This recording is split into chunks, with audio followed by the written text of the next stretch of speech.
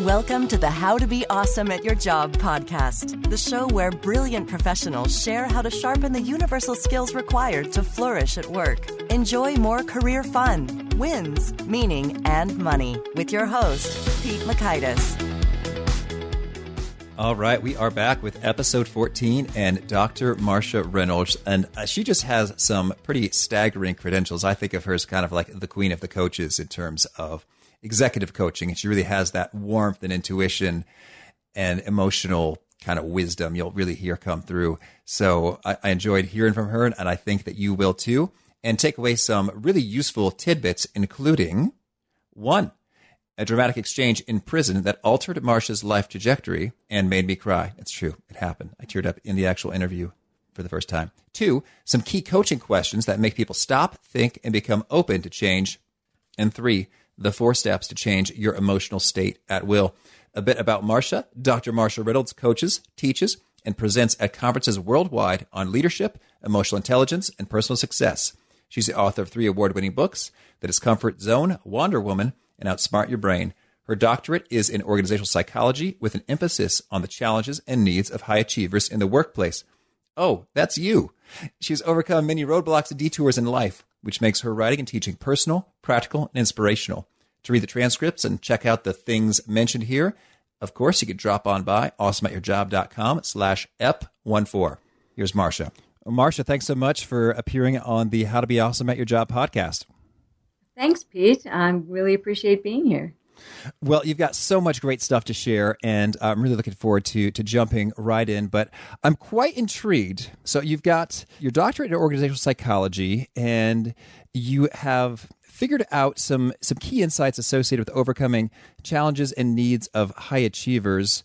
And in the process of getting that wisdom, you say lots of that came from overcoming many of your own roadblocks and detours. I'm very intrigued. Could you share a little bit about that first? Okay. Well, I'm going to give a little bit of the journey and then go backwards a little. Okay. First, the whole concept of really trying to understand challenges and needs of high achievers actually comes from, of course, facing my own and thinking something was wrong with me and I was weird. Mm-hmm. And so I, started my career down one path, and like many people, fell into another. I started, my first master's was broadcasting. I got a job at a psychiatric hospital. Oh, wow. Pushing televisions around. And it was for the training department. And my boss decided to go get her doctorate and dump the whole department in my lap. And I became a trainer and went on and got another degree in instructional design. So it was sort of accidental. But I found that about every 3 years, I would start getting kind of antsy. What's next? What else is there? And by 5 years, I was gone. So I moved across industries. I, always took on things I didn't know anything about it. And I learned along the way, because I think I learned you just say yes, you jump into it and you do it. But when I finally jumped out and started my own business, and decided to go get my doctorate because I was really interested in the brain and why we do what we do. And when I went to do my dissertation, that's a tough choice because you have to find something that you can finish in this lifetime. And that's somewhat original.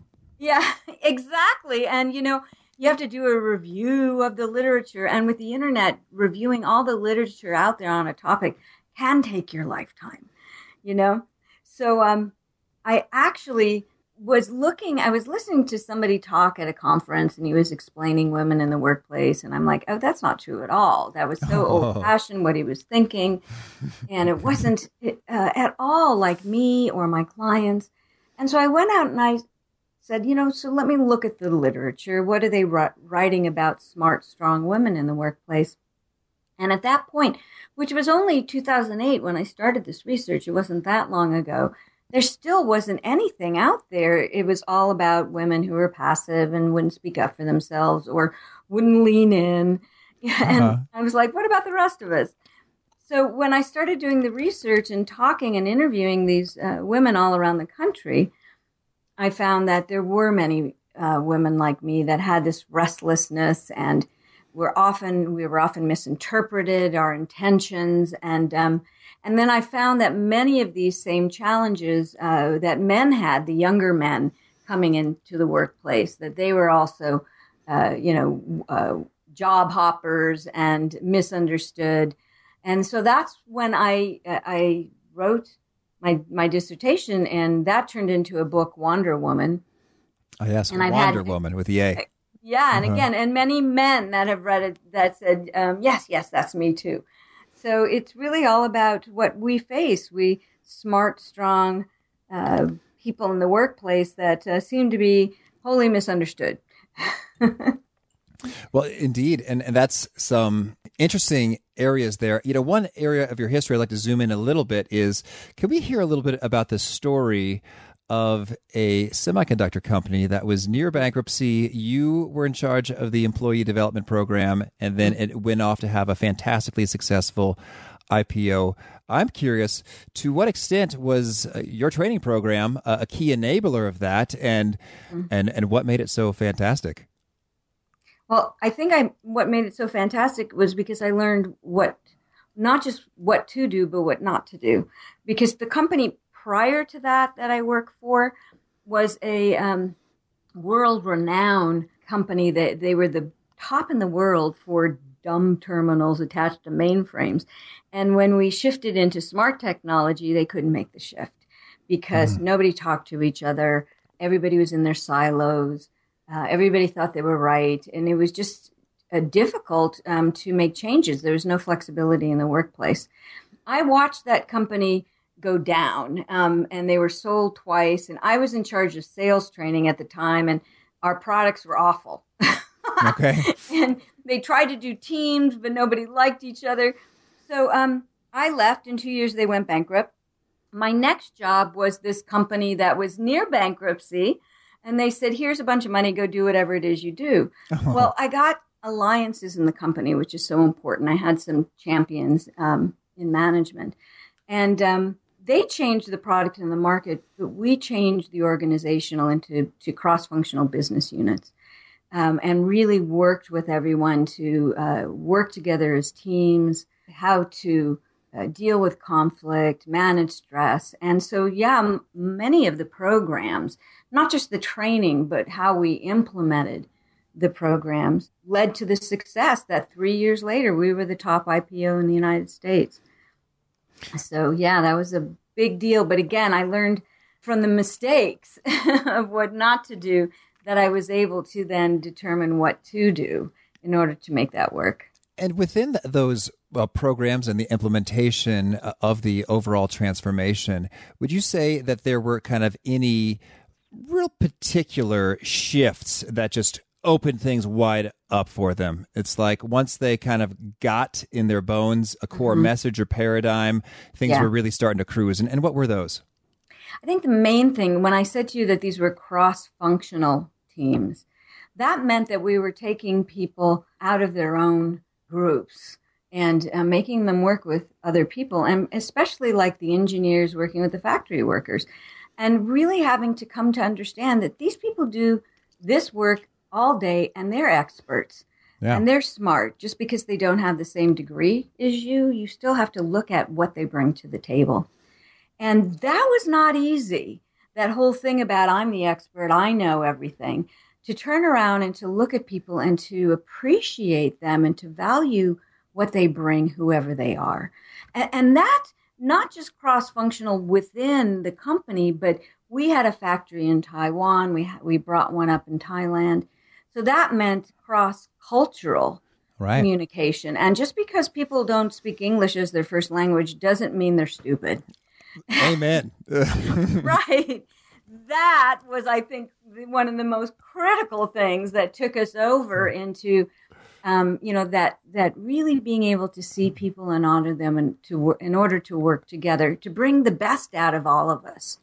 That's what made the difference. Oh, that's fantastic. And I've never heard anybody articulate that before, but I think that really is lurking somewhere in the kind of unspoken consciousness of folks. It's like, they don't sound smart, therefore they're not smart. But right. They call it unconscious bias. And And, and it's everywhere. So I do a lot of work with Maersk, the Danish shipping company. Mm-hmm.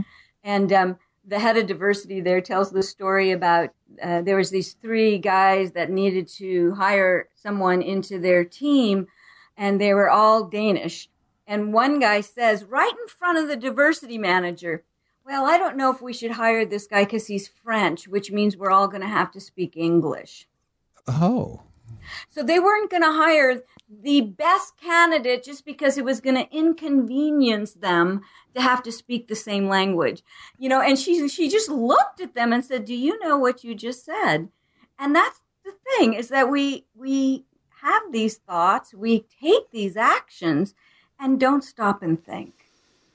And we can do that for each other just by saying, do you realize what you just said? So we help each other see those unconscious biases. Oh, fantastic. And that's a great segue into, you asked the question, do you realize what you've just said? Mm-hmm. And your book, The Discomfort Zone, has a lot of content in there associated with asking the questions, as you put it, that short circuit defense patterns. Right. How do we do that? Or what are some killer questions that are great for that purpose? Well, one of my favorite questions is just, how do you know that to be true? All right. That just stops people like, huh? Because we just say things that we've heard or we've been thinking for years without really stopping.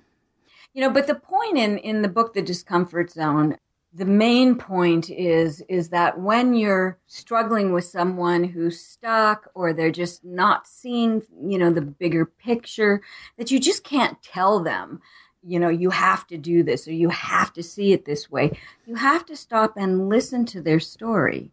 You have to see what they see first. And somewhere in there, and when they're telling you this, and you stay really curious and ask them questions, you're going to see their block. You're going to see what's stopping them from seeing what else they can do. And that's when you ask about that. Like, for example, just an example that happened to me. I was talking to my boss and complaining about my peers and, my whole team, and nobody works that hard, not as hard as me, and they just don't get it. That constant thing that we often do. Mm-hmm. And he says, wow, I can see that, that you're really upset with them and that you're really even disappointed. And I'm wondering, is that it? Does everybody always disappoint you? And that made me stop. That's but heavy. Then he said the killer question. He said, will anyone ever be good enough for you? Okay. And I was like, oh my. And I realized how many times I just sit in judgment just by those 2 questions. So again, he could have told me, oh, stop it. Stop judging people. And that would have had no effect. Mm-hmm. But by asking me the question that made me stop and look at myself, it changed my mind. And it actually changed my behavior forever. And that's what the discomfort zone is about. How do you listen for what it is you need to ask to change someone's mind? Tell us, how do you listen? What are some key things to tune in for, to be on the lookout for? Yeah. Well, part of it is that you still have to go in believing in the person, and you have to check your emotions, because you have to go in with an open mind and caring about this person that's sitting in front of you. Otherwise, you're not going to be with them well enough. You're just going to listen for, what you can criticize them for. Okay. But if you're honestly there to help this person to get better, to achieve, you're creating this open space where you're both will be able to dig a little deeper into the situation. So you really have to check yourself first. So there's a number of things in the book that talk about how to create the mental space that opens you up and makes them feel comfortable. Once they're comfortable, then they're almost like, they're willing to answer your questions. They'll think your questions are because you care, not because it's an interrogation. And then you just start asking them, so tell me the way you see it. What do you think is going on? You really need, again, to see their story. But then you have to notice the emotional shifts. So like today I had a client and he was talking about a part of his job that he absolutely loved and then what didn't work. And I said, you have so much passion for this part of your job, But then you were talking about this part, which is a critical element of your job, and your energy just went away.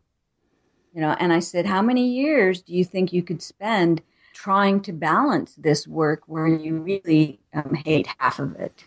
Yeah, that's a great question. Yeah. Well, and he actually came up with an answer, probably only a couple more years at that. So by noticing his emotional shifts, that's the most powerful thing. When I notice, like my boss noticing my disappointment, when I notice when people are passionate or irritated or sad because they feel betrayed, by the company. And I'm just curious. I just ask about that. So I noticed that that you're a little resentful. Tell me about that.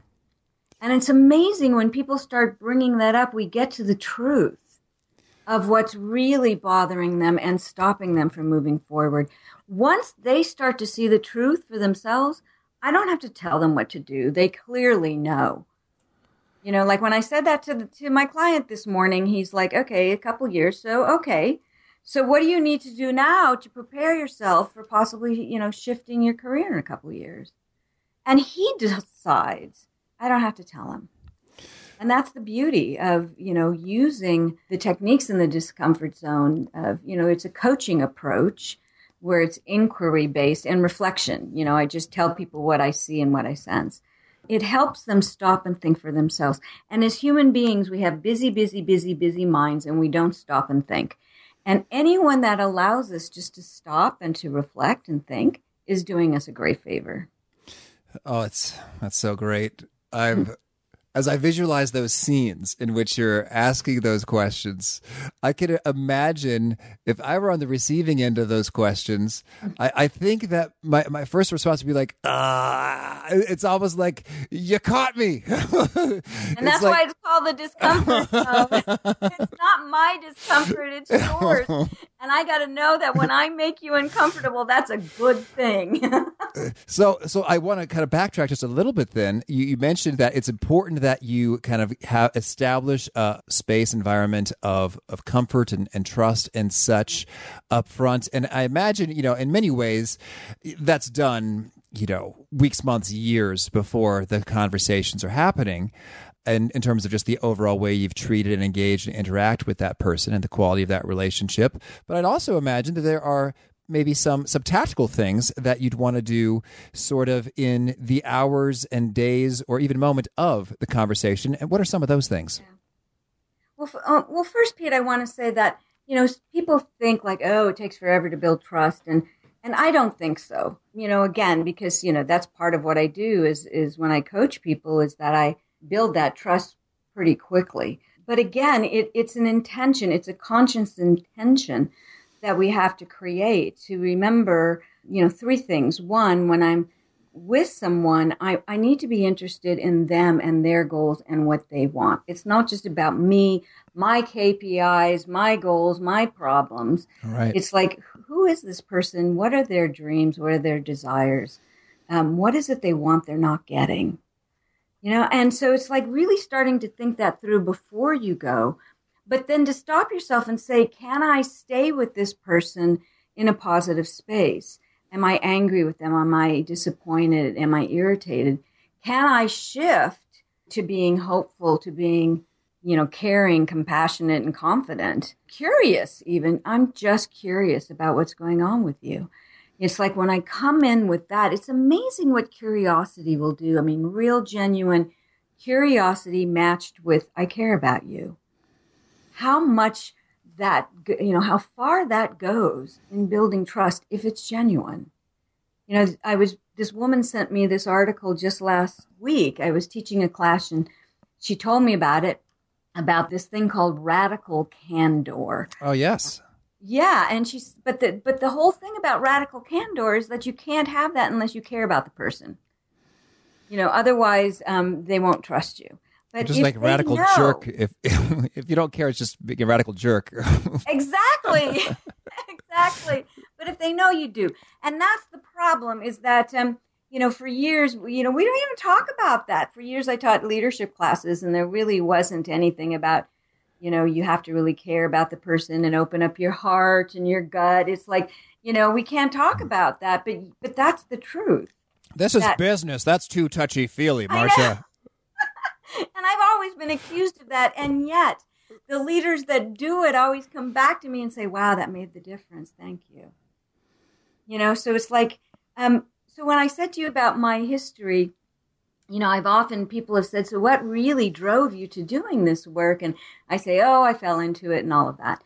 Mm-hmm. But in truth, I had a very, very difficult young adult time. And I turned 20 in jail. So no kidding. I can say that now that I'm Dr. Reynolds and have done all these things, But, the interesting thing is the person who changed my life was this woman that I met there. That, I was sulking about something, and she just got in my face and said, you have no idea who you are. And she just ran off about how smart and how courageous I was and all these things about me, that she was the first person, I think, in my life who really saw me. Everybody wanted me to be the straight A student and the top athlete and all that external stuff. But nobody was really seeing me, and it took that moment. And I think that was the most significant moment in my life, that when you look at everything I write and everything I teach, it's about, can you stop and see people and see what's really powerful in them? And if you can see that, what a difference in their life it will make. Oh. And if every leader did that, that would be so awesome. Oh my gosh, you have me tearing up. Wow. Can you tell us a little bit more? She said, you have no idea who you are. And I imagine she went on and she shared some things associated with who you are. What happened after that? Well, the rest of the story is the reason why we were there and I was complaining was because we were thrown into this isolation together because we had incited a riot. No, you're holding out on us. Can we just backtrack it shortly before prison and then go through riot into the... Well, it was just this little thing. But, so I was just talking about what a failure I was, that everything I tried to do in my life just turned bad. I mean, look where I was. And that's when she got up and she actually did get in my face, pinned me against the wall and said, you don't get it, do you? You have no idea. You are smart, you're strong, and you just care about people. And when you get that in here, and she pointed to her heart, she says, you're going to get out of here. And that's how you're going to make it in this life. And that's what made the difference. And you know what? I can't tell you, Pete, how many times I work with people that when I ask them, can you list to me your greatest internal strengths? How difficult that is. Even that, it's like, well, they don't want to be boastful and they don't know. They don't know. They say, oh, I'm a good worker. I'm like, what makes you a good worker? So it's like we have to claim these internal things if we're going to bring them out into the world. And again, that's what she did. And I'll never forget that because what she did say to me, because I walked into that place, I said to you, I was a straight A student, top athlete. I walked out with a life to return to. Most of them don't have that. And she had said at a later time, you're the one, we really need to see you make it because you're the one that gives us hope. So wow, I carry that with me, and I carry that, that thing, that responsibility almost, like she gave that to me. And I do feel, it's important. It's important to know that, but to always remember where that was, that the people that help us in our lives aren't always the people we expect, that they can show up from anywhere. Oh, that's powerful. Thank you.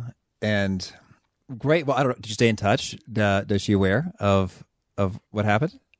No, I mean, that was many, many, many years ago. I'm just thinking that feels like a movie scene, in the cell, pinned against the wall, dramatic words of truth washing. I mean, it just sounds like, and then, Yeah. Okay. Yeah, no. I what?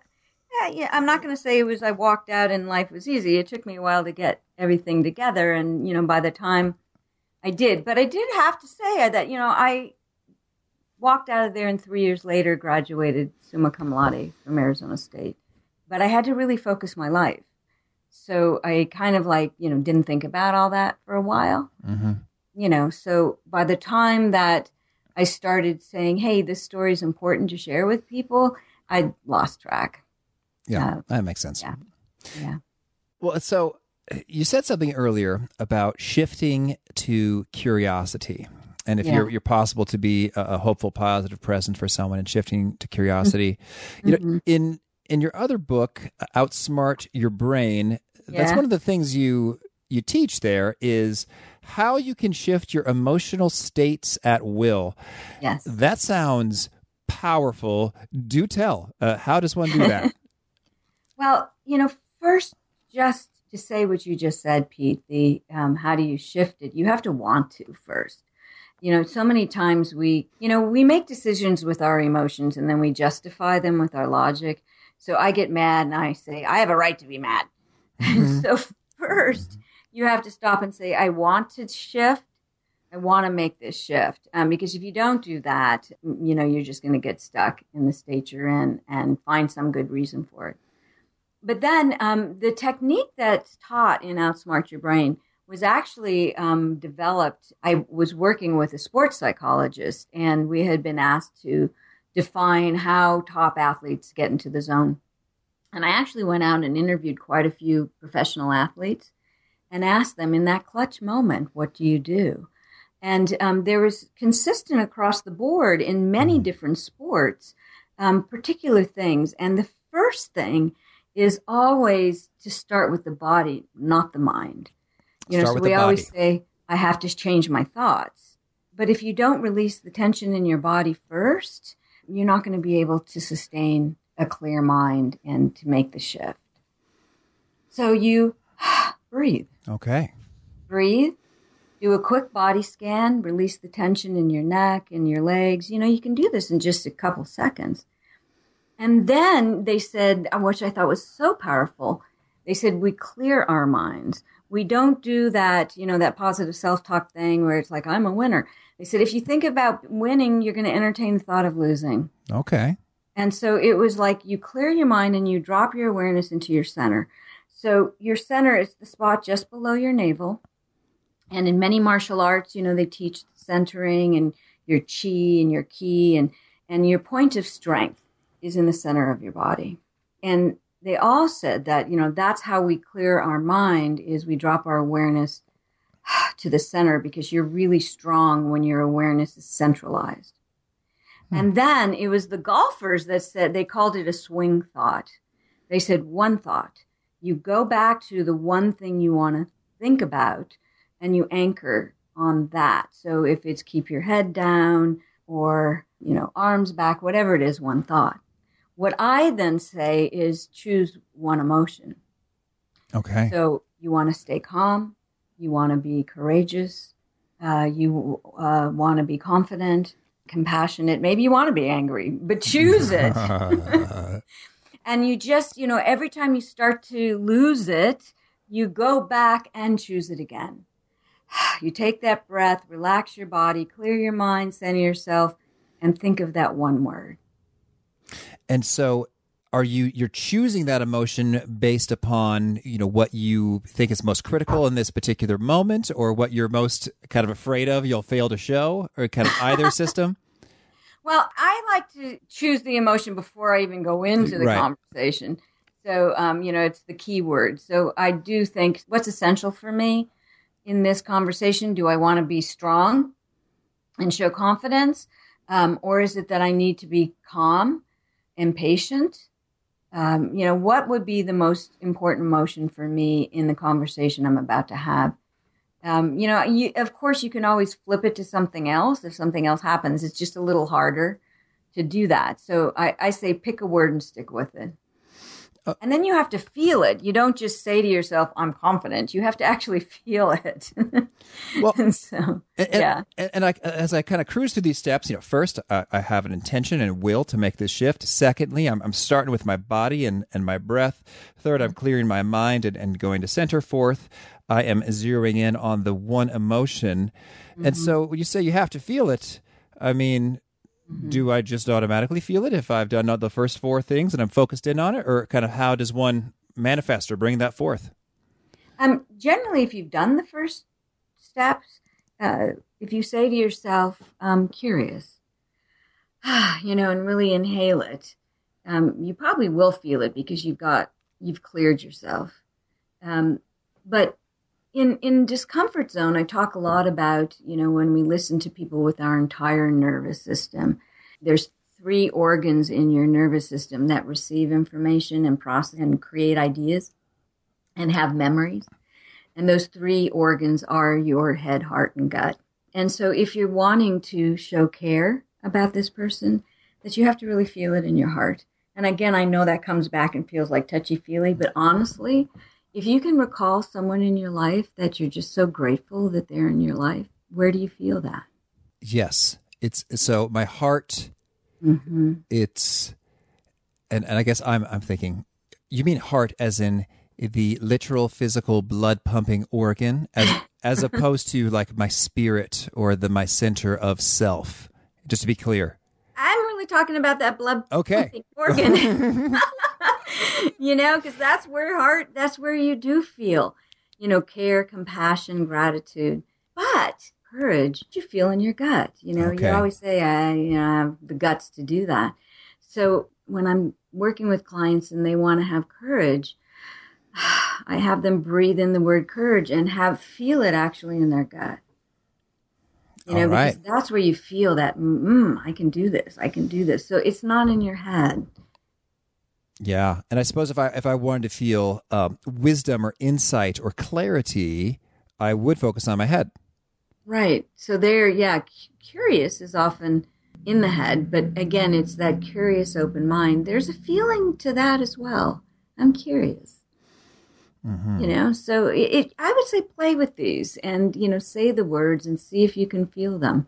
In Outsmart Your Brain, and on my website, outsmartyourbrain.com, I have a free inventory, so you don't have to, go to the book. It's actually on the website.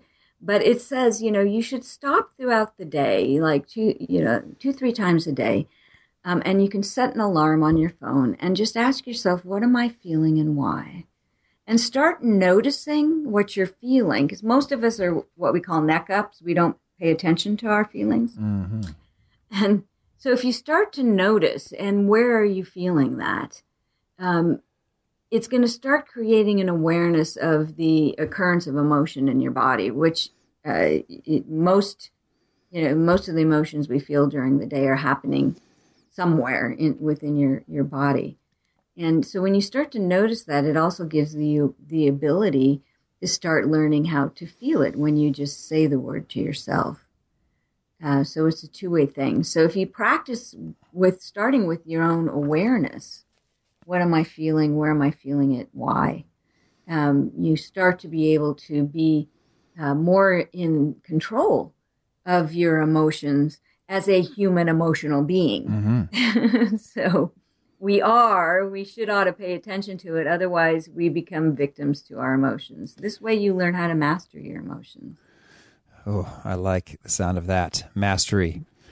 Well, boy, I feel like we could talk at length, and maybe a follow-up interview is necessary some months to come. But before we shift gears, just to be sensitive to time, to the final segment, the fast faves, is there anything else that you want to make sure we get out there? Well, actually my favorite saying from Discomfort Zone is, people want you to be present more than they need you to be perfect. Oh, that sounds retweetable. Yay. That's good. Love it. Thank you. And could you share any other favorite quotes that you find inspiration from again and again? Well, I have one on my wall that says, when I dare to be powerful, to act in the service of my vision, then it's no longer important that which I'm afraid. All right. Who said that? Audre Lorde was her name. That's great. Activist. And I have one more. All right, let's take it. Gosh, it's blanking me who said it. But he said, I have too many more lives to live than to spend any more time in that one. And I love that because it just says, you know what? It's always open to move on. You know, you don't have to ever stay stuck. Yeah. Great. And how about maybe a favorite study or an experiment or piece of research that you find referencing again and again? Oh, you know, I often talk about, you know, being present with people outside of your head. And it's really creativity. So there's a piece of research where they mapped the brain of rappers. Okay. And they found that at the beginning of the rap, their cognitive brain was very active. So, you know, they were intentional with the start of the rap. And then as they got into it, their cognitive brain goes completely silent. And there's these sparks in the middle brain, just sparks coming up, you know, and they just go with what comes up. And then when they go to close it, the cognitive brain comes back online. And I always tell when I work with leaders that, you know, it's the same thing. When you're in conversation with people, quit rehearsing in your brain what you're going to say next. Just be present with them and trust what comes up, you know, because it's going to be amazing. And it doesn't have to be perfect, and they'll tell you, but it'll move the conversation forward. So I love that study with the brains of rappers. I guess so. That's why they call them flows. Because they're just kind of rolling with it. And it's the same thing. I recently read a similar thing on jazz musicians. You're right. It's flow. So can you be in flow when you're in conversation with people? Why not? That's an exciting thought. Can you share with us a favorite book of yours? It's always whatever book I'm reading at the moment. Uh-huh. So actually, there is a book that I use a lot in my training. It's very, very old, and it's called I and Thou. And it's really all about when we're talking to people, it's, you know, getting out of our ego, self, I, and being with the person as if they were special. You know, and what would you see? So that wrapped with the Zen mind, beginner's mind. Can I have a beginner's mind in any conversation and quit knowing everything and how people would be? Can I just be present and say, today's the day, everything's going to be different, and see what shows up? All right. And how about a favorite website or online resource? Oh, you know, I like the Heart Math Institute. I've heard of that. There's a lot of, and they just came out with a book called Heart Intelligence, but they do a lot of research on what's actually going in that heart pumping, blood pumping organ. Yeah. That has a lot to do with how we connect with people and make choices in life. And how about a favorite habit for you? Something that you've adopted as a personal practice that's been really transformational? Oh, well, you know, I was born in Arizona. I still live here. And one of the reasons is because, like, as we're talking, I'm looking out on a mountain. And I know that whenever I start to get real wrapped up in something and my emotions start to go crazy, I put on my hiking boots and I go out on the mountain. And I have my feet touch the ground. And that just centers me. So I just know that even when I'm traveling, you know, go outside, go for a walk. You've got to bring yourself back to present and center in order to do your best work. Great. And how about a favorite tool, whether that's a gadget or software or hardware or thought framework that you use often? It's funny because the first thing that came to mind was I have this great jar opener. I'll take it. Tell us about it. I don't know. It's just this weird contraption thing that's, you know, kind of round up on top that, you know, that you can clamp and fit on any jar, and it just opens it up. And, you know, I'm not a big woman, and so I do work out, but you know what? It's crazy, isn't it, how they make things so difficult to open? Oh, that's fun. Do we know who makes the jar opener? I can't even tell you where. I've been hauling it around for years. It's a great contraption. Well, how about any favorite time-saving tricks or approaches that you use to get many things done? You know, the greatest thing that's running our lives is email. Mm-hmm. And so, the whole thing about, don't do email all day long. I find that when I have a ton of email, it bothers me at first, but then it's easier to get through when there's a lot than to try to go back and do drips and drabs all day. And I have this thing called the Sane Box. All right. And you know it? I know that Ramit Sethi was advocating for the Sane Box. Yeah. No, I love it. It separates my mail into, sane later, the stuff that comes in, and I can decide if I want to keep it or not. And things that I never want to see again, I stick in a sane black hole, and it just immediately goes to my trash. And it's not a spam filter, but it just, when I travel and I'm in a hurry and I want to just read the most important things, it sorts that out. It takes about a month or so to train it.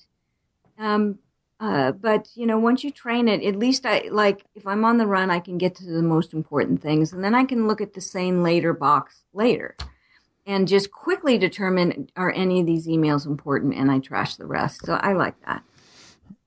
Great. How about a favorite role model or someone that you look up to and admire, and why? I know there are leaders out there, but it was always my grandmother. Mm-hmm. She was even smaller than me. I'm barely 5 foot. Oh. So just to put that in perspective. And she was shorter than me, but she was just tough. It's like she escaped during the Bolshevik Revolution when she was like 15 years old and, raised this family. Her husband was sick, and she raised 5 boys pretty much on her own. She got a job. She became a manager right away. And I think she's the one that instilled in me that there's always a way. And you don't have to be perfect and know everything. You just step in and do it. And I think I just learned that from her. Oh, beautiful. Thank you for sharing. And favorite way to find you? If folks want to learn more about you, would you prefer that they go to a particular website or Twitter or email? Outsmartyourbrain.com is my website. Okay. And I'm Marsha at outsmartyourbrain.com. But yeah, check out the website because there's lots and lots of things, free things on there, assessments and a quiz and stuff on emotional triggers. If you Google emotional trigger, I got number 1. Oh, well done. Well done. Thank you. So yeah, I would say go to the website, and then from there, if you have questions, can email me. I am on Twitter, LinkedIn, Facebook, all those things. Certainly. Yeah. And do you have a favorite challenge or a final call to action that you'd like to leave listeners with? To remember that it's really not all about you. All right. Yeah. That'll do it. Well, Marsha, thank you so much. This was a delight and so much fun. I really appreciate you sharing your time and your insights, and it's been very enriching for me and hopefully everyone listening. Yeah, thank you. This was fun. I really appreciate it. Well, I hope you enjoyed that conversation here and you're ready to put some of those good pieces into practice. And if you'd like some extra resources to help you along the way, of course, drop on by awesomeatyourjob.com/ep14, which includes the transcript and show notes and items linked and ways to get in touch with Dr. Marsha Reynolds if you so choose. Thanks, and looking forward to next time. Thanks for joining us for today's episode. To get the most out of this conversation, visit awesomeatyourjob.com to find today's show notes, transcript, and infographic summary cheat sheet. For more entertaining professional skill sharpening, be sure to subscribe to catch the next episode of How to Be Awesome at Your Job.